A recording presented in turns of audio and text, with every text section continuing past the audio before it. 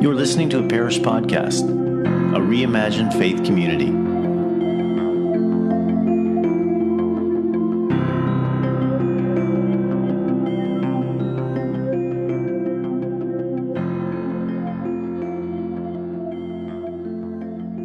Have you ever been disappointed, deeply unsettled when circumstances you had felt sure about went horribly wrong?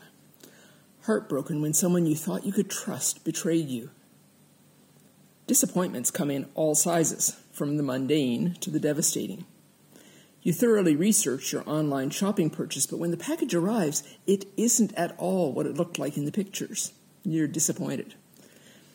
There was the disappointment I experienced as a researcher when a manuscript I had labored over for months was rejected by a journal without even being sent out for peer review. But of course, the big disappointments in our lives come from people. People we have loved and trusted, only to be disappointed when they don't live up to our expectations. Disappointment includes a sense of loss, the loss of the happy outcome we had been hoping for.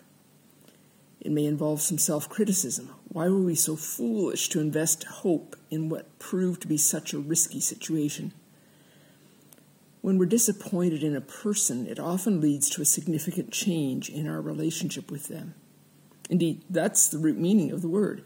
It comes from an old French word that means to undo the appointment of, or to remove from office. Think of, when we appointed you to the office of steward, we thought you were trustworthy. Now that your actions prove you are not, we are disappointing you. And so for us, we award pedestals of honor, trust, and confidence to the special people in our lives. But when their actions undermine or contradict the view that we had of them, we're disappointed, and we take them down off the pedestal. The relationship is changed. It becomes a pivot point that can lead to healing and growth, but more often it precipitates a breaking of the relationship. Actually, we know what it's like to be on both sides of that kind of transaction. We have been disappointed by others whom we had trusted, but we have also disappointed people who loved us and placed confidence in us. The feelings are pretty terrible on both sides, and so we try to avoid them, to avoid disappointments. Many kids whose parents had high expectations for them are haunted even in adulthood by a crippling fear that if they take a particular path, they will end up disappointing the parents who loved them and made sacrifices for them. And just as we might do with a loving earthly parent, we can do the same with God.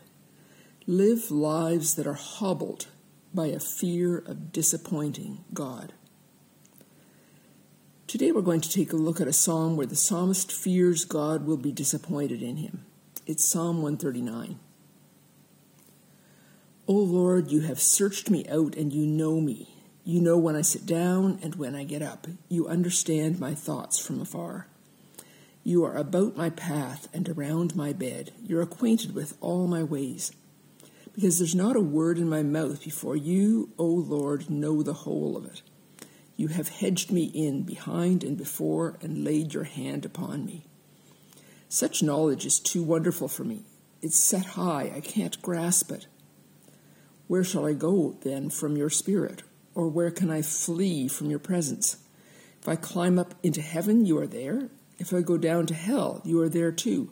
If I take the wings of the morning and dwell in the uttermost parts of the sea, even there also your hand will lead me, and your right hand will hold me. If I say, let the darkness cover me, and the light about me become night. Yet even the darkness is not dark to you. The night is as clear as the day. The darkness and light are the same to you. You formed my inward parts. You knit me together in my mother's womb. I will give thanks to you because I am fearfully and wonderfully made. Your works are marvelous, and my soul knows that really well. My frame wasn't hid from you when I was made secretly and fashioned beneath in the earth. Your eyes saw the substance of me even when it was incomplete. You saw the days that were planned for me when as yet there were none of them. How precious are your counsels to me, O God! How great is the sum of them! If I count them, they are more in number than the sand. When I wake up, I am present with you. Won't you slay the wicked, O God? Depart from me, you murderous ones. They speak unrighteously against you, and your enemies take your name in vain. Do I not hate the ones who hate you, O Lord? Am I not grieved with those who rise up against you? I hate them completely, even as though they were my enemies. Try me, O God, and seek out the grounds of my heart. Test me out and know my anxious thoughts. Examine well to see if there are any wicked ways in me, and lead me in the way everlasting. The psalmist starts by acknowledging that God sees him completely, sees him externally in his actions and words, and sees him internally in his thoughts and plans. It's as though he's the subject of some kind of intrusive psychology experiment where his every movement is being monitored, or perhaps living under the all-seeing eye of Orwell's Big Brother. The psalmist says to God, "You are about my path and around my bed." And he seems to be unsettled, perplexed by the thought. He says, "Such knowledge is too wonderful for me. It's set high. I can't grasp it." Writing today, he might say, "I just can't get my head around it." And because he can't make sense of it, his instinct is to run and hide, to see if he can get to a place where he is out from under the scrutiny of God. Now, that's not a new response to the fear of being vulnerable before God. It has been there since the very beginning. In the story of the Garden of Eden, we read that after Adam and Eve had eaten the forbidden fruit, they become aware of their nakedness and hide, hiding behind fig leaves and behind trees and bushes, anything to avoid the penetrating gaze of God. But we'll come back to their story a bit later. When the psalmist decides he needs to run and hide, the poetry is lovely. If I take the wings of the morning and dwell in the uttermost parts of the sea, even there your hand will lead me and your right hand will hold me. But while the language is lyrical, his thoughts are clearly unsettled. At some level, the psalmist's instinct is to hide makes no sense. If God knows his every action and knows them in advance, then if there is something in his past or future that would disappoint God, God already knows. Of course, it's not like we haven't all at one time or another used denial so that we could do something that at another level we knew to be irrational or unreasonable. It almost feels as though the psalmist is trying to play that toddler's game of peekaboo. If I hide under this blanket where I can't see God, then surely God can't see me. Perhaps he knows he can't avoid God seeing his failures, but at least if he doesn't come face to face with God, he won't need to feel the disappointment. In the end, he finds that he can run, but he cannot hide. Distance won't do it. Darkness won't do it. Even death cannot separate him from the loving presence of his God. It's at this point that the psalm takes a more positive turn. It's actually like many psalms where halfway through the writer seems to get a new insight or perspective. Think, for example, of Psalm 73, where the psalmist is lamenting the fact that the arrogant and the affluent seem to have the world wrapped around their finger, and they are never held accountable for their unjust actions. But at the midpoint of the psalm, he says, "When I tried to figure it out, all I got was a splitting headache, until I entered the sanctuary of God. Then I saw the whole picture, the slippery road you've put them on with a final crash in a ditch of delusions." That kind of reversal of perspective shouldn't be surprising. If we think of the Psalms as prayers, then that's exactly what should happen. After all, the purpose of prayer is not to get God to do what we think God ought to do, but for us to gain divine perspective on our situation, to change our minds, not to change God's mind. And so the psalmist, in his new perspective, acknowledges that God has created him just as he is, that the Lord wove together every aspect of his being, all of his potential and his limitations, his strengths and his weaknesses, and God is not surprised by any of it. Indeed, he acknowledges God's perspective that he is remarkably, amazingly, and wonderfully made. Maybe God isn't disappointed with him at all. after that lovely paean to the marvel of the creation of humankind and God's fashioning of the psalmist himself, he seems to go on a bit of a sidetrack.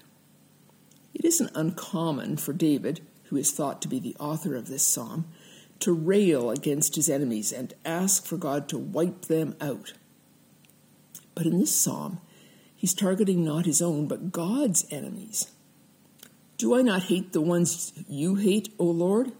I hate them completely, even as though they were my enemies. What's going on here? I think that the psalmist is not only getting perspective on the fact that God loves him with an unconditional and timeless love, but also he's seeing that his difficulty in hanging on to that profound truth is in part due to the work of God's enemies. Who are God's enemies? Not people, not my annoying coworker or my irritating relative, not even Putin or Trump or Trudeau, depending on your political stripe. No, God's enemies are what the Bible describes as the principalities and powers, the evil forces in the spiritual realm. The psalmist describes them as speaking against the Lord wickedly and taking God's name in vain. They are liars, and specifically they lie about God's nature and purposes. And that brings us back to Eden. The first echo of the story of Adam and Eve in the garden that we heard in this psalm was in David's instinct to run and hide rather than face God's disappointment in him. But now we're reminded that that first couple didn't get their bad decision to distrust God on their own. God's enemy was there, whispering lies to them. In the Eden story, the evil forces are personified as a serpent. The serpent takes two lines of attack. He suggests that God's expectations of them are unreasonably harsh. Didn't God say that you can't eat any of the fruit in the garden? And then he suggests that God doesn't have their best interests at heart. If you eat it, you'll become wonderfully wise, but God doesn't want that. The psalmist, whose instinct it is to flee to the uttermost parts of the sea, has believed a lie, that God is disappointed in him, that he hasn't measured up, and there will be consequences, that whatever joy and comfort he had found in God's presence in his early days of faith has come to an end. I don't know who needs to hear this, but God is not disappointed in you. In God's eyes, you are remarkably and wonderfully made, bearing the very stamp of the divine nature. Yes, you've messed up, wandered astray, or even deliberately barged into bad decisions, but none of that is news to God. One of the features of the divine nature that gets emphasized throughout this psalm is that God lives outside of time, doesn't have to wait to see if we will meet expectations or mess up. God knows the end from the beginning. Our notions of disappointment are very time-bounded. I used to think you were dependable, but now I find you aren't and I'm disappointed.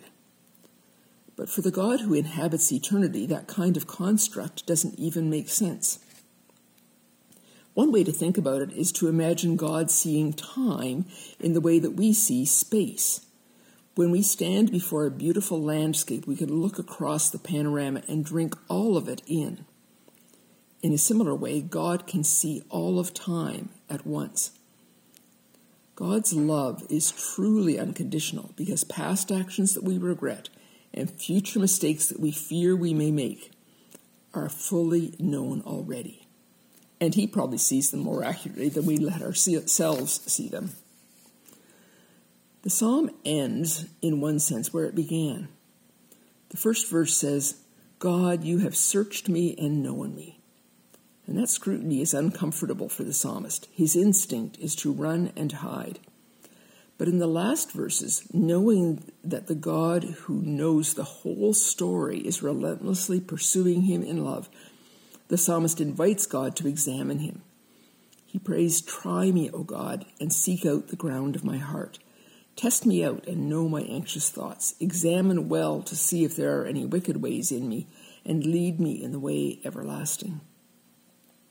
The psalmist no longer fears the probing eye of a righteous judge. He's no longer hobbled by a fear that God will be disappointed in him. He welcomes the loving gaze of his Lord, God's abiding, inescapable presence. the God who is undisappointable.